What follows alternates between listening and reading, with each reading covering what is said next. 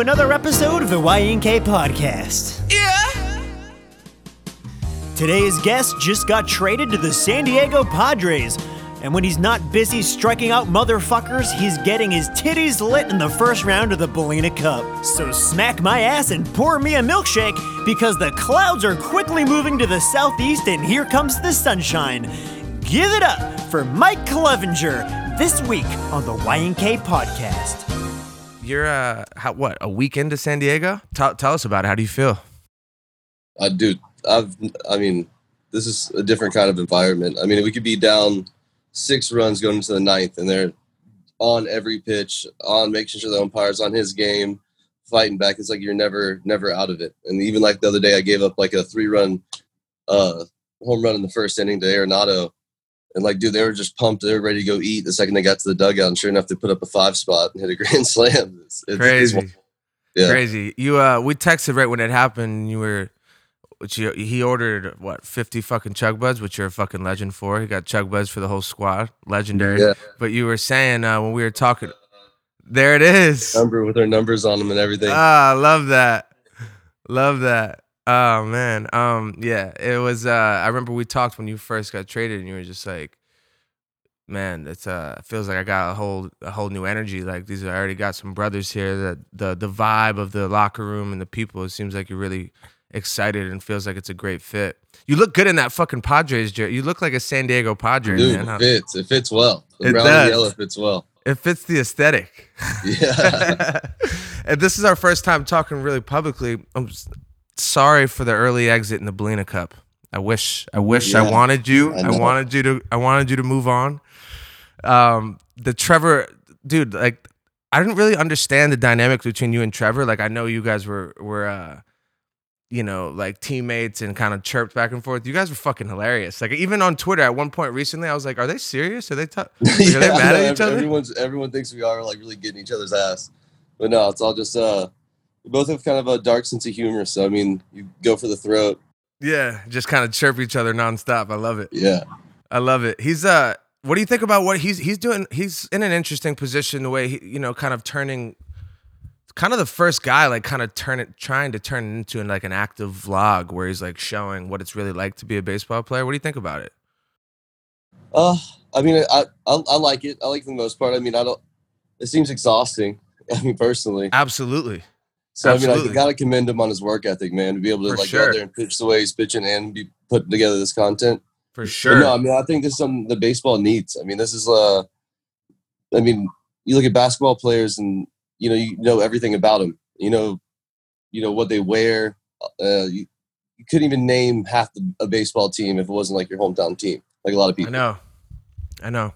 I think it's, that's kind of that's exactly what I thought. When I was watching, I was like, God, I can't believe he's actually doing this. But at the same time, it's like, it is a service. I mean, he clearly has a passion for it.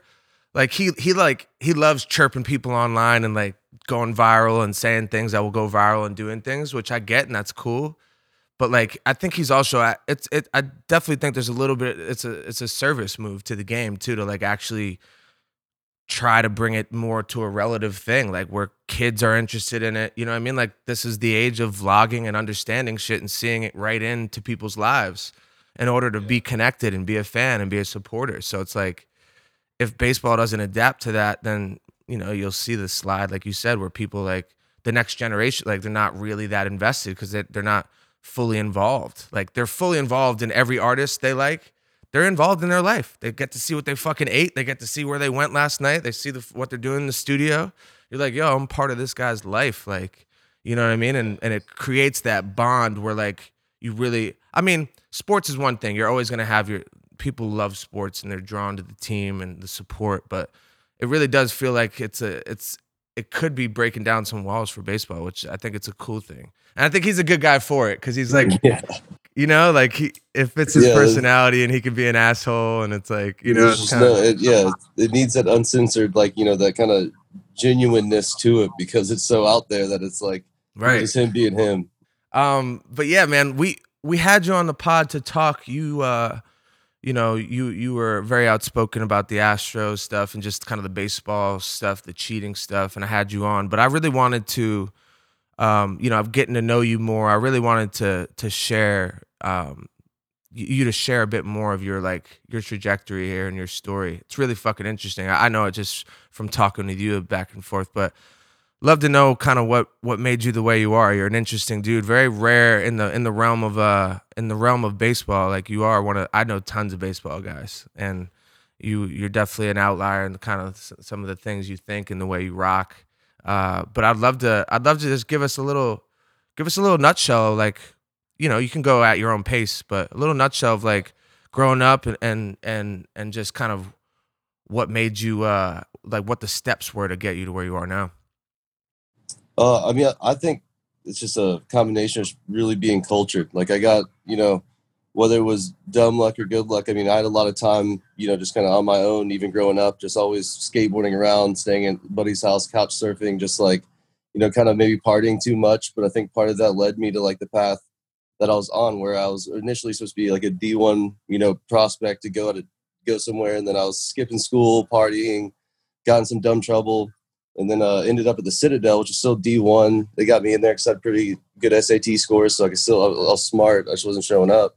Yeah. And then I think, dude, I had to spend a year and a half at one of the most prestigious military institutions in the country.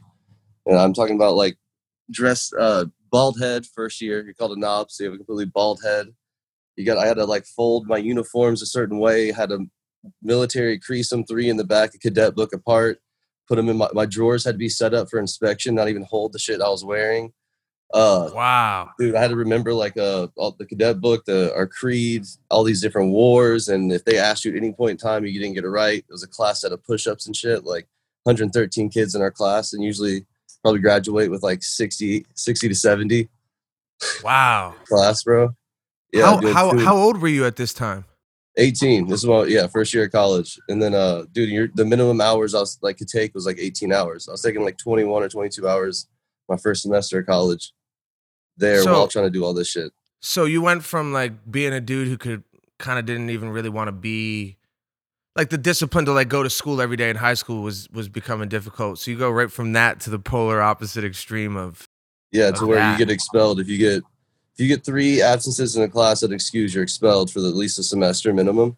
And if you get caught lying, cheating, or stealing, like any of those 3, and it's even just word of mouth, you'll go through a trial by your peers, and then you get kicked out completely if you're proven guilty. So if you're like took your buddy's pen and he was just pissed off that day and was like, yo, he stole my pen, he didn't ask for that shit, and you have proof, you could get expelled and never can come back to the Citadel. That's like part of their like prestige. Yeah, it was. Wow. I was oblivious to this. You go through your first year just getting shit on, and you just gotta like wear it because it's supposed to be like the humbling process, bro. And I wasn't wearing it well, so I mean, I got to the point where I just was gonna have to go on a military trial my sophomore year. They're talking about suspending me for a semester, which would fuck my draft stock up, which is really just making me feel like they wanted me to stay through my senior year there. So I was a sophomore at the time. I was like, fuck this, and I literally like word got around that I was leaving the school. So a bunch of JUCO coaches, dude, are hitting me up on Facebook, bro. Facebook. The Facebook days. Yeah. So then I'm just said, I don't want to go to, I don't even care how good the school is. I know my boy just left Auburn for this JUCO in South Florida. He's my best friend, Garrett. So I like call him like, bro, call your coach and see if he's got room for one more. And he's like, what are you talking about? So he calls his coach. He's like, hey, we got you a full ride. You need to get down here literally by tomorrow because it's like 2 days before you can like even, I was in drop back in classes when I went down there. So I waited till I drove from Charleston, packed all my shit up, said bye to the coach, like before I officially like disenrolled, and just got in my little Volkswagen and hauled ass that day, bro, all the way down. And I'd waited till I got past Jacksonville, my hometown, before I called my mom and dad and told them. So they couldn't stop me, bro. So I got past Jacksonville, just get to pass right through it.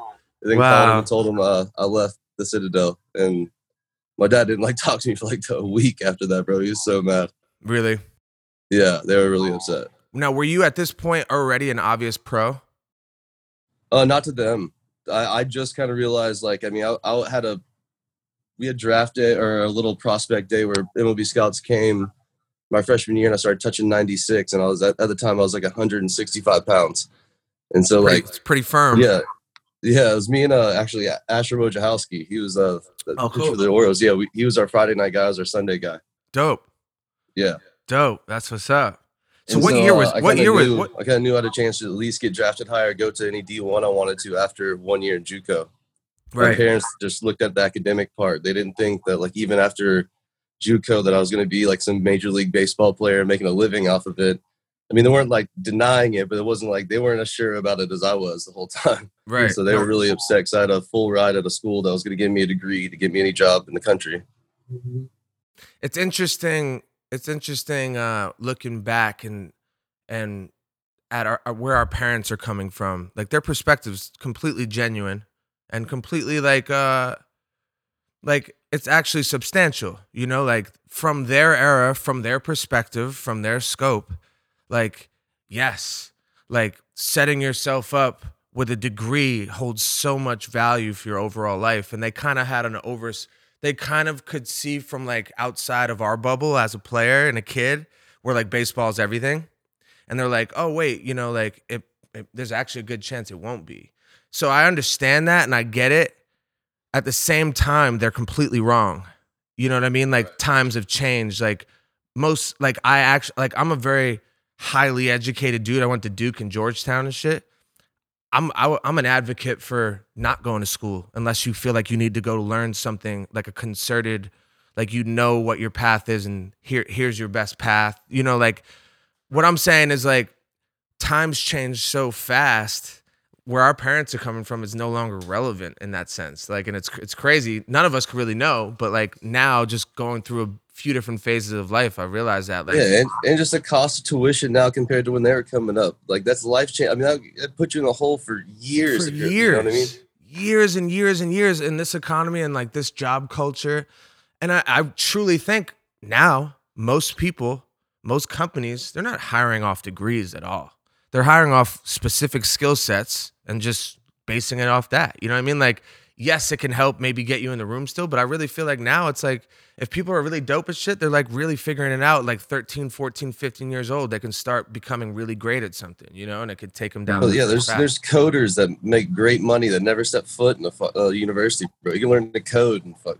Dude, this fucking dude I know just got like a $250 million his company bought. You know what he does? He makes fucking memes. He's like one of the biggest memers, and he's in LA. It's amazing. And like Jay-Z had a line like, "You make memes, I make millions." Like even Jay-Z, just from 2 years ago when he said that, is wrong. My point is like I'm reading this book, the Subtle Art of Not Giving a Fuck, and it's like we're constantly wrong. Like everyone wants to be right, and we're like so tied to being right about shit. Like even right about the way you feel. But it's actually just like as you get older, you're just getting less and less wrong. You know, like things will constantly change. You'll never be exactly right. Like all the shit and the vision you have for shit will never be right. You know, like it will just, the way he put it was like, we're just less and less wrong. Some people are less wrong than others, you know, but it's like no one really has that like gauge on what's actually right, what's actually good for them, you know? That's why taking the positive of every single experience you have, bro, or taking that fall with like what that wound, you know, did for you alters your whole career, like your life's like you said, it's like less being wrong each time. Absolutely. So I can take that negativity where I was wrong and been like, oh man, I need to stop this right here. That could take in your life to a total different path to where you're looking back and that road, you could have just taken the light out of it. Like, man, you know what that did for me? You know what that showed me? And then taking that, you know, that road to the left. That's exactly how I fucking feel. I mean, I feel like everyone's life is kind of an example of that in their own way. You know, like there's a obviously people that aren't exactly happy where they are, but like if you follow me on Instagram, it's like what I try to tell people, bro. Like I thought the worst day of my life was when I had Tommy John. It was the best day. Like, you know what? Like if I was your teammate in the Padres and I had 100 million guaranteed, I wouldn't trade. You know what I mean? Like I just know that I enjoy this more and like I'm happier, you know, like even though, you know, I could be more successful or, you know, potentially more successful in another realm, I just would never trade it.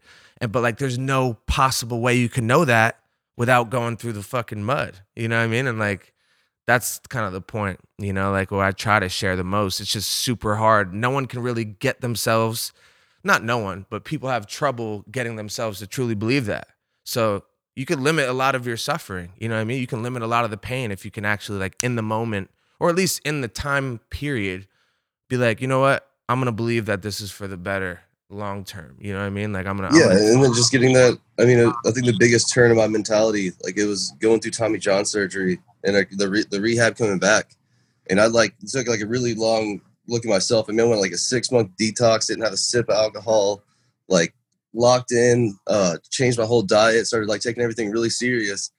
But then it was like the realization that like not even to be dark, but like no one gives a fuck, man. Like you're the only one that's got to give a fuck. No one really gives a fuck. Your mom is the only one, and she can't she can't give you a job. She can't make you money. She can't live your life for you. No one gives a fuck, bro. And then you need to, that changes your everyday, dude. Everyday work, at least. Dude, spot on. I just got this, my most recent tattoo. It's a skeleton. I could try to turn it's a skeleton holding up a sign that says, "Who cares?" Yeah, dude, I saw that. Yeah. And it's just like, dude, I already just in 10, 14 days of having it, I've looked down at that like 3 or 4 different times and snapped out of what I was caring about. You know, like it might be the same book I'm reading, but they were talking about just like, dude, everyone's the center of their universe. Like from your perspective, behind your eyes, everything that's happening is about you. How is it impacting you? You know, like even when you're in fucking traffic, you're like, "I'm fucking, of course, whatever." You know what I mean? Like, and if you realize, like, it's crazy, right? And it's great to know that, but also it's relieving because everyone else is the exact same. They're the center of their universe. They're not even fucking thinking about you. Like, you know what I mean? Like most people are really caught up about what people think about them, but most people are really more caught up in their own path and how their lives being affected. You know, it's like crazy realization, crazy powerful realization. Like you said, like no one gives a fuck, bro. Like, you know what I mean? It's between you and your path and decisions you make. But yeah. We'll be right back with You Never Know, You Know What I Mean, right after this urination break. All right, let's cut the shit. John Kilmer here with a fantastic new product. Now, as you know, we like to get down here at the ranch. We do a little bit of partying, and in the mornings, we're a little hungover, we're a little dehydrated. And what has been helping us the most is our friends at Liquid IV. Now, as you can see, they have wonderful packaging, and they are a hydration multiplier. Liquid IV, the hydration multiplier. Now, one of these bad boys mixed into a bottle of water is equal to 2 to 3 bottles of water of hydration. Think about that for a second. I'm waking up constantly, hungover as balls, peeing bright orange. I gotta drink like a gallon of water to get back on track. With these bad boys, I'm feeling like $1 million after just mixing one of these packages right into a bottle of water. And that's not just all. They also have an energy multiplier as well. Again, same type of packaging. I use it before the gym. I use it if I need a little boost throughout the day. It's made with all just organic materials, matcha, ginger, just a lot of crap that's in there that's good for you. That's making you feel a lot better. We have a tremendous offer for you today. If you go to liquidiv.com and you use promo code YNK, you're getting 25% off your entire order. That's liquidiv.com. Use promo code YNK. You get 25% off your whole order. And the best thing about these guys is that you can get it at Target, you get it at Costco. We can't stress it enough how much it's helped us just get through some rough times, some rough benders. So make sure you go to liquidiv.com today, use promo code YNK and get 25% off your entire order. John Kilmer here with another fantastic new product. Now, I'm sure you're seeing that there are a ton of CBD companies out there. It's hard to know which one to pick. But if you want the best of the best, you want to use the one that all the celebrities are using, including Papa Steve himself. You got to go with Lord Jones. We've been lucky enough to been using their products for a few months now. They have everything. They have body lotion, muscle rubs, gum drops. I'm a big fan of the CBD oil. I actually supplement it every single day. You hear guys like Joe Rogan talking about supplementing CBD every single day, and I'm just a huge advocate for that. I love it, and when I do it, I use Lord Jones. We have a really tremendous offer for you today. If you go to lordjones.com/YNK, you're going to get 25% off your first order. So use the CBD brand that all of us here at the ranch are using. lordjones.com/YNK for 25% off your first order. I had no idea you had TJ. At what point in the career did you have TJ? It was my second season with the Angels in the minor leagues. Yeah, popped on the mound, and it was like a year and a half recovery time. It wasn't like a good TJ recovery. At least you came back. My shit bodied me. Put me in a body bag. Crazy. What I want to dive into this a little bit. You talk about was your biggest struggle or one of your bigger struggles. What was the main where was the psyche at? Where there was doubt creeping in when you were just having trouble coming back? Yeah, dude. I mean, I was like, it felt foreign throwing a baseball, man, because I was always a position player, even in college, and a pitcher. So like, I became super like, I don't know, mechanical on the mound, and it was just looking like shit. I was throwing 90 miles an hour, but dude, at the time, like, dude, I was busting like a second bust of 360. At the time, I had like a 2-inch vert, like all this shit that should be translating to the mound. And on the mound, it looked like I was just a pitcher only that couldn't even move. And Wow. Like at the time, I was like already. I was expected to make it to the big leagues. So I burned through my signing bonus like an idiot. I was a kid, from the hood that never had any money, bro. I never, ever had money unless it was like money I shouldn't have had. And then go out there and get a signing bonus, thinking I'm going to be in the big leagues in no time. So I'm throwing 99. And then I was just struggling on cash, and I couldn't work, couple like months out the year. I'm trying to train for baseball. They were just wearing on my parents to the point that like my mom like almost gave me the boot out the house. And that's when it was like that season was like when I have to lock this in, and just went out to Arizona. The Indians had me out there at that time. Just worked on mechanics day in and day out. Just everything was baseball, everything was mechanics and working out, and then made the 40-man roster that off season. Wow, crazy. Few things I wanted to unpack in that. You just articulated exactly how I felt about it. I was a super athletic pitcher.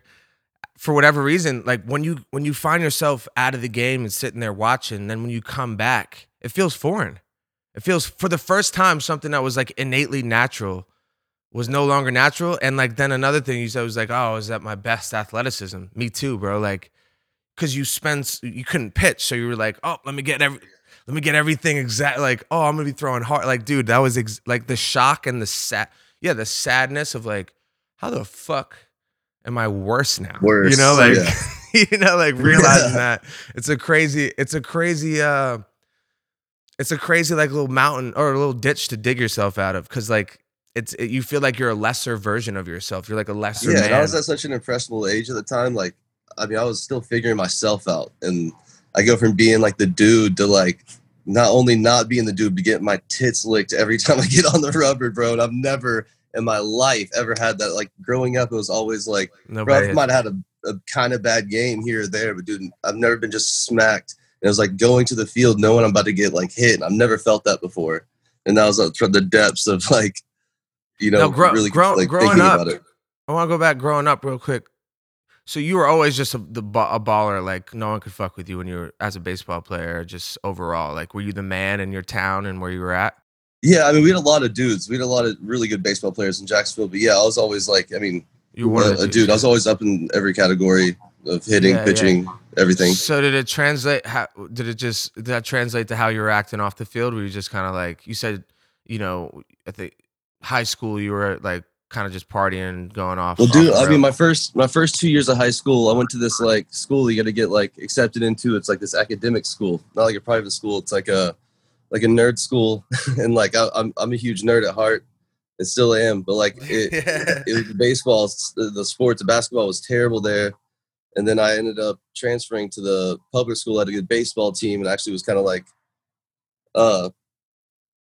picking which school I wanted to go to, and it was college at that point. So I just started throwing hard, going in my sophomore year of high school. Right. And then I get over there, and it's just like a public school where they don't check on you, or at the time they didn't call your house if you were in class. They didn't do, So right.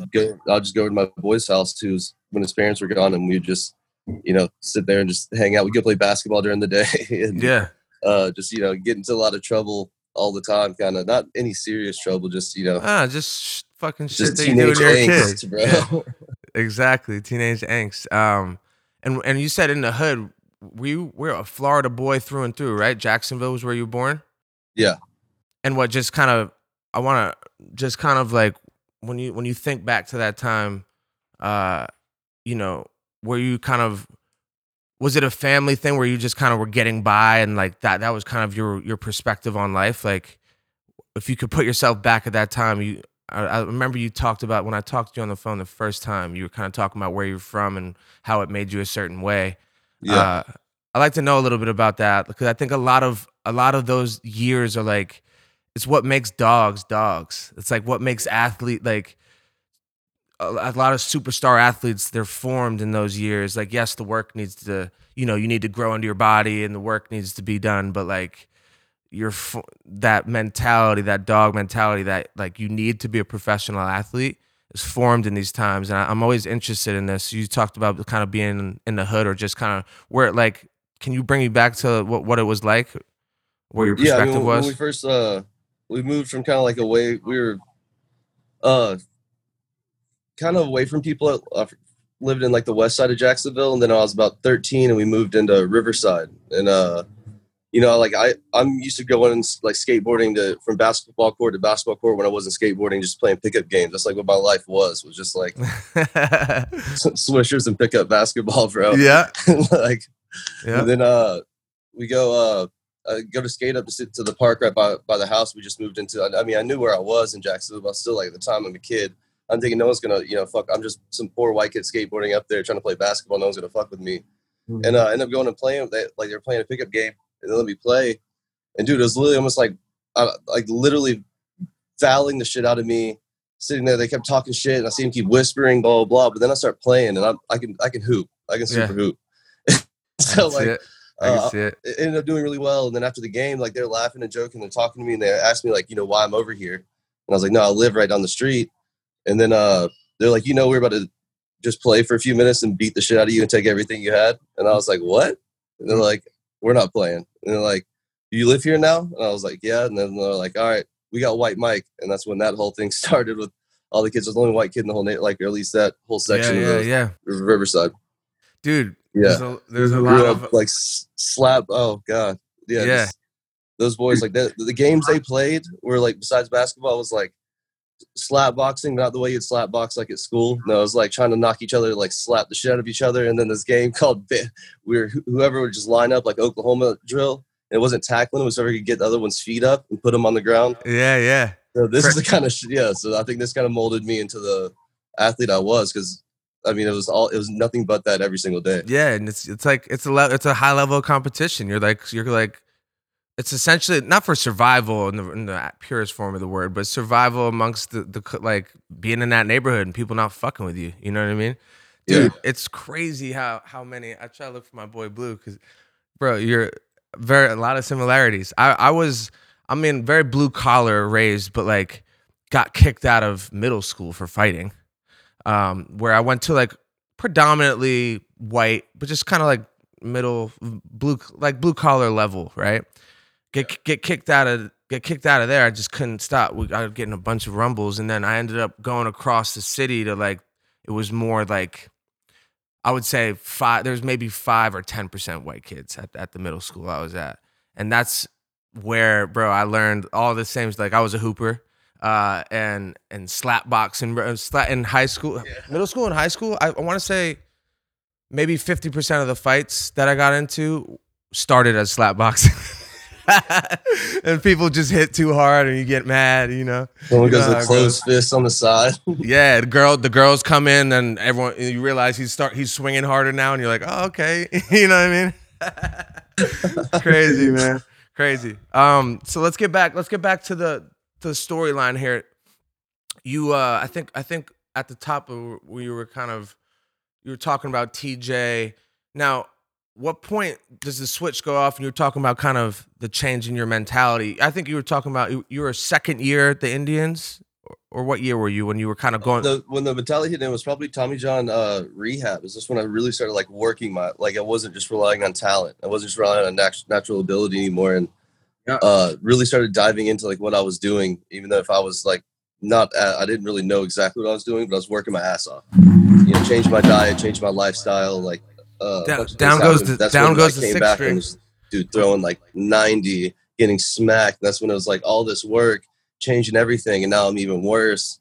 And then, you know, getting into that next offseason, got traded at the end of that year. I came back from Tommy John to the Indians. And that's when I came home, had all that, you know, beef at home. So then I had to go out. I went out to Arizona, and the Indians flew me out there for like instructional league. And that's when we spent just hours on hours just getting my mechanics back, and then went into that season and made the 40-man roster. So at this point, you're how old? After 23. So you're 23. You said you pissed away your signing bonus because you're like, the money's never going to stop. Yeah. Your mom's borderline kicking you out, and you're at an instructional league coming back off Tommy John and don't feel like yourself anymore. That's a crazy position to be in now, especially looking at where you're at now and what's going on. Yeah, my mom's like talking to me about going back to school, and I need to like figure something out soon. And that's when I was winning that season, kind of almost knowing that like either I'm gonna be for real couch surfing after the season if I don't make it, or you know, I gotta get a job or go back to school. Yeah. What did you when you were spending your money at that time? What were you spending on? Just convenience and like a little luxury. A big truck, dude. I just turned 21, man. So I was just I was just raging, bro. It was not. Yeah. I mean, it handed me just a bunch of money, and I got away from home, and I had my truck, and I was like with the boys, and I went to military college, so I didn't really get to do the college thing. So then I was just like, college now. Yeah, crazy. Okay, so now, I mean, we could jump past some of the more baseball stuff, but where I wanted to get into is like from that point, right? You're what, 20? You said you were 23 or 24. Yeah, 24 is when I like made the 40-man roster. Finished the year in AAA through their 2 playoff games in AAA with them, and then rolled into the next year was when I was on the roster, first big league camp 2016, and that's when I get called up and we go to the World Series. Yeah, crazy, crazy swing of events, sir. Yeah, dude, from couch surfing the World Series in 8 months or something like that, 9 months.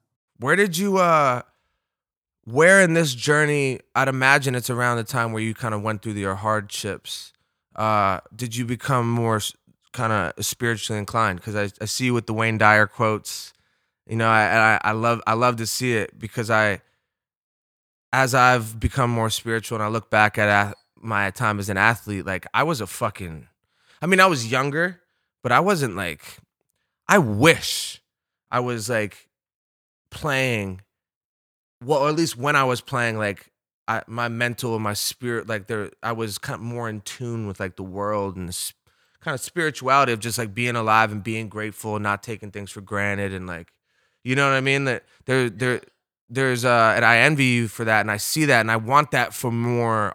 I want that for more athletes. Like I think it breeds a certain like, oh, don't be a hippie, bro. Let's go fucking work out. You know what I mean? Like there's a jock element to it, and it's not a blanket statement, but there's just, it makes you in a box in a certain way of like you're living in a very, very, and it's okay. You have to live in a bubble to be great.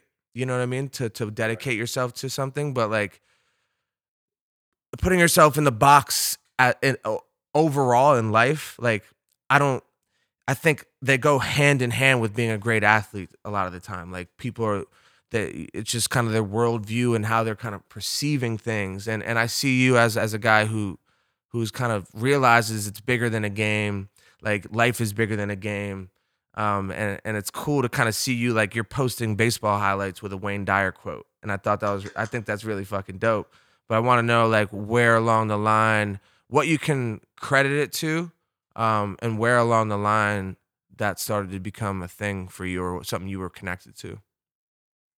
I think my whole life I've always been, me and my buddies, like we've always like nerded out on stuff like, you know, the afterlife and consciousness expansion, simulation stuff from like, the OG days of YouTube, bro. Like, God, I'm trying to remember just following any Harvard professor that was doing any kind of experiment, whether it was with DMT, ayahuasca, like, you know, really diving heavy into that stuff. But I was always still, you know, as much as I disagree with conformists, I was still growing as a kid, and like there's certain environments you get into, and like whether it's because you want to, you know, you like this chick, you want her to like you want to fit in with that crowd you're with, and all of a sudden you're like, look back and you're molding yourself more around those people, even though internally, when you got home or you got to yourself, you got to your own hotel bed or whatever it was, you were you. And you were like, even though you were expressing that, you were still dressing kind of like them, talking like them. And that's when I was like, just the older I got, the more I got to know myself and the more I got to be able to express who I was because I knew who I was. And I really kind of had a deep dive into myself. I have a lot of self-reflection. I do that often, and it's not always good. It's not always good at all. It can't always be good for like, you know, for the, if you really, really are truly like, most people think like they can trick themselves that their you know, their awareness, their self-awareness is good. Like but really, like if you really kind of back to the point of like, you're never right. Everyone kind of thinks they're right about everything. But if you're like able to constantly look back at your week, like I just started trying to do this, like actually like assess the things that went wrong and like take ownership for it, but don't blame yourself. And then you just move on and you take that, it's like experiential wisdom, I call it, where it's like, you go through it and like you don't run it. Most people just never face that. I never did. Like you're light years ahead of like just hearing what you were just saying about a kid. Like I was such a New England, like, you know, like I was a nice kid, but like if you said a fucking thing, I'd try to fight you. Just my ego of like, yo, what? You know what I mean? Like I'm the best baseball. Like that's all it was about. It was just like working out, or not even working out, but like just competing and playing everyone and being the best at it. And then like even school, like, yeah, you could say I definitely fit in the dork category like that when I got older and I realized that. But like my ego was even in the way of wanting to learn. I was like, dude, I'm not even trying to be like, I'm gonna be a baseball player, you know? But like now I spend most of my downtime, I'm a fucking musician and rap, and people think all I do is party. Like I spend a lot of my time reflecting, working on, you know, these types of things, because I felt like I had, once the switch went off, I realized how much lost time I had of like kind of just looking at it very, very in a very narrow way, you know? I hate that perception of like, because you do even show that you party, like I get the same kind of perception, like, oh, I hear he parties, and what are you doing except to celebrate and have memories of the people that you love and care about, man? Like what is the point? What's the point of that paper in your wallet, bro? If you're not gonna go like share an experience with somebody, how like what's the point of this whole fucking get up we're doing, bro? To just fucking build this empire that you just die on top of, like. And you work like, dude, I work like a dog to fucking play like a dog, man. That's like the point. Exactly. And most people in the current model that people are expecting and have accepted as what's the norm, like even the businessmen, the entrepreneurs, like the people I'm around or whatever, like athletes especially, right? And the fans and what they think, how the athletes should act. Like in the current model, in my opinion, again, is wrong. It's just like you spend the entire prime of your life, the most formative years of your life, like nose down working to build something. And you might acquire this unbelievable wealth, and like, bro, by the time it's time for you to retire and enjoy it, you don't have the energy to do it. Yeah. You don't fucking want to go anywhere. Laying down somewhere. You don't want to learn anything new. You know what I mean? Like when you're fucking 60, you're not like, oh man, I always wanted to go to France and learn how to, like, you know what I mean? They're just like, fuck, I'm tired. You know what I'm saying? Like I got grandkids, like I'll just hang out with them and sit around. So like, this is what I try to do. Like breed a whole nother culture of kids getting handed money they didn't have to work for. And they never break that asshole phase because they never have to really self-reflect. Which is a horse. You're spot on, bro. We see things very, very similarly. It's I see a lot of those kids. I live around a lot of those kids. Like LA is filled with like actors, kids, and you know whatever, like legendary people. Their kids all obviously grow up in this area because their parents had to be here for work, and you see it, and it's like I don't even know, no matter how much money I have, like I definitely will never, I'll be unbelievably generous and give them the things they need and spoil, you know, but like I would never hand over a fortune to kid. I think that robs you of a purpose. Like you're just like, wait, I already got access to everything. Like there's a certain feeling when you knew you actually built it from nothing and you created something. Like you created this. You can look at it from a bunch of different perspectives, but like you created this version of this human you are now, you know, like, but I see a lot of these kids and I feel like they know they haven't like made any, even just the person they are, like fuck the money or whatever, just like the person they look at the mirror, like they haven't really done anything to like create that person yet. You know, that's what I think. A problem with a lot of, like, especially that age of like that age range, they're so against anyone having change just because it's different and their way of difference, like different than their way of different, and they don't like to see you change. I think it holds a lot of people. I mean, it's people holding other people down, and it's just that vicious cycle of. Yeah, I don't like that you're wearing that right now, but this is some kid that maybe wants to be getting a fashion, but is frowned upon because he's a male. And he could be a straight male and doesn't want to have these weird mixed feelings. All these kids, I don't know. Just you have these stories all the time. These kids with potential that, absolutely, it ends really dark, bro. Absolutely. You're an in tune guy, my dog. You're an in tune guy. I fucking love to see it. I try. I love to see it. What? Tell me about the culture in the locker room right now. You guys are just having a blast. Did I read the text right? You guys chug beers after wins. I fucking love that. Yeah. That's what it's supposed to be. God, I don't know the name of the song. It's this Latin song. It's but the chorus always goes bang bang, so everyone goes bang bang. But on the third go around, it doesn't do it. So I guess it usually gets somebody, and they'll still be like bang bang. But now they do. I guess the player of the game, he gets to scream the bang bang when there's not one, and then everyone just sprays their beer in the air and drinks it. Love that. It's awesome. Really love that. That's dope. So you feel like you have like a bunch of new buddies over there. Yeah. No, I mean, it's been very seamless. I mean, it was weird, obviously, the first couple of days because I just, show up here, then I'm, on a team bus, and then I'm at the field, and I'm pitching the day after that. And it was just like kind of just keep to myself till I get on the mound real quick. So that first game with them felt like I had the weight of the world on my shoulders. So it was like everyone's expecting, like, this better be a World Series arm right the fuck now, bro. Yeah, because you're coming in as like an ace. Correct? Like that's kind of the frame. Like that I'd like to think so. I hope so. No, but I mean, even just the way it's framed as like the way the trade was framed, like, oh, this is a number one arm. Like this is our number one arm. So yeah, you feel that, you feel that pressure of that. That's great. That's dope to hear you say you experienced that. Now you pitched well. Then you lost, but you pitched well. It was a battle. Yeah. And then you got your first win last week or this week. Yeah, bro. He got the first win, and then Tony Hawk sent me a skateboard as a gift. I was going to get into this. What the fuck is going on with Tony Hawk? Yeah, dude. It's been the coolest thing of my whole entire life, bro. Yeah, what the fuck is going on? I posted a tweet, like, public service announcement. Tony Hawk Pro Skaters re-release comes out today, because I was stoked for it. He somehow got word of that through some Activision guys on Twitter. And he reached out to the Padres and they're like, yo, he used to skateboard. Like, that was like what he thought he was going to be doing. Like, my freshman year of high school, bro, I was like, skate or die. Like, I was going to be a pro skateboarder. Shit. And then baseball was a fallback plan, dead serious, like freshman year. Until I hit this growth spurt in the sophomore year. And then my feet were size 14 at that point. I was 6'4", like gangly. I was like, this shit ain't going to work. Yeah. So then I really concentrated on baseball and basketball.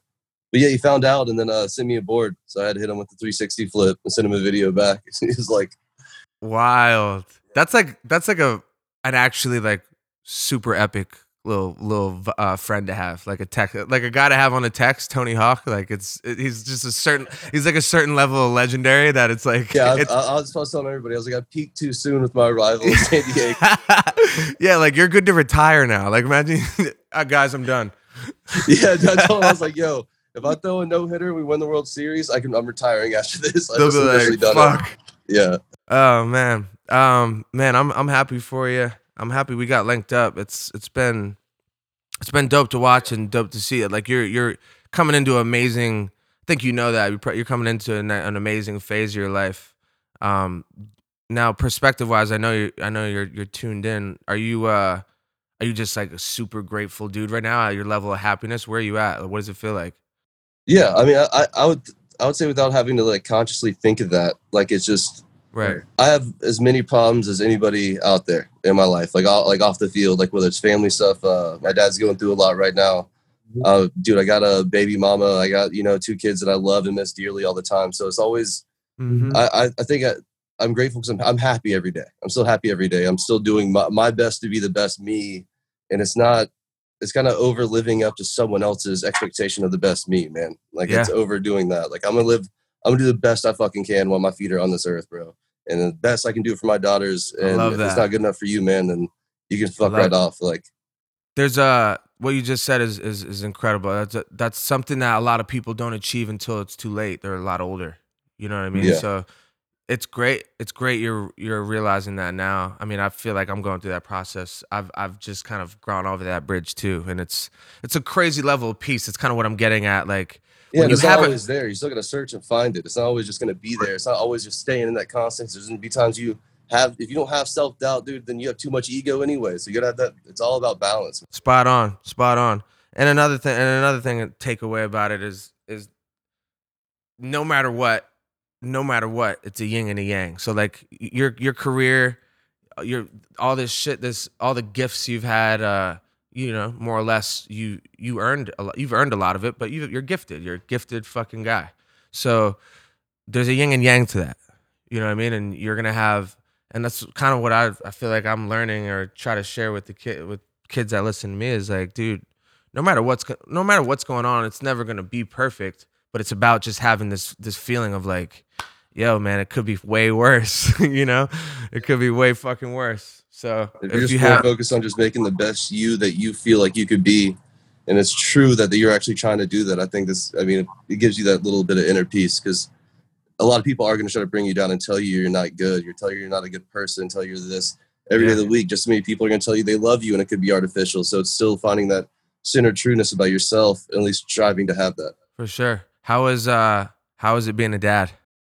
It was amazing. They're like their own people now. They're 3 and 4. So like, it's crazy now. Like, I mean, like this version of me, like I can't wait to have fucking kids. I'm going to wait for a while, because I'm very, like, I feel like my lifestyle is very, very immature.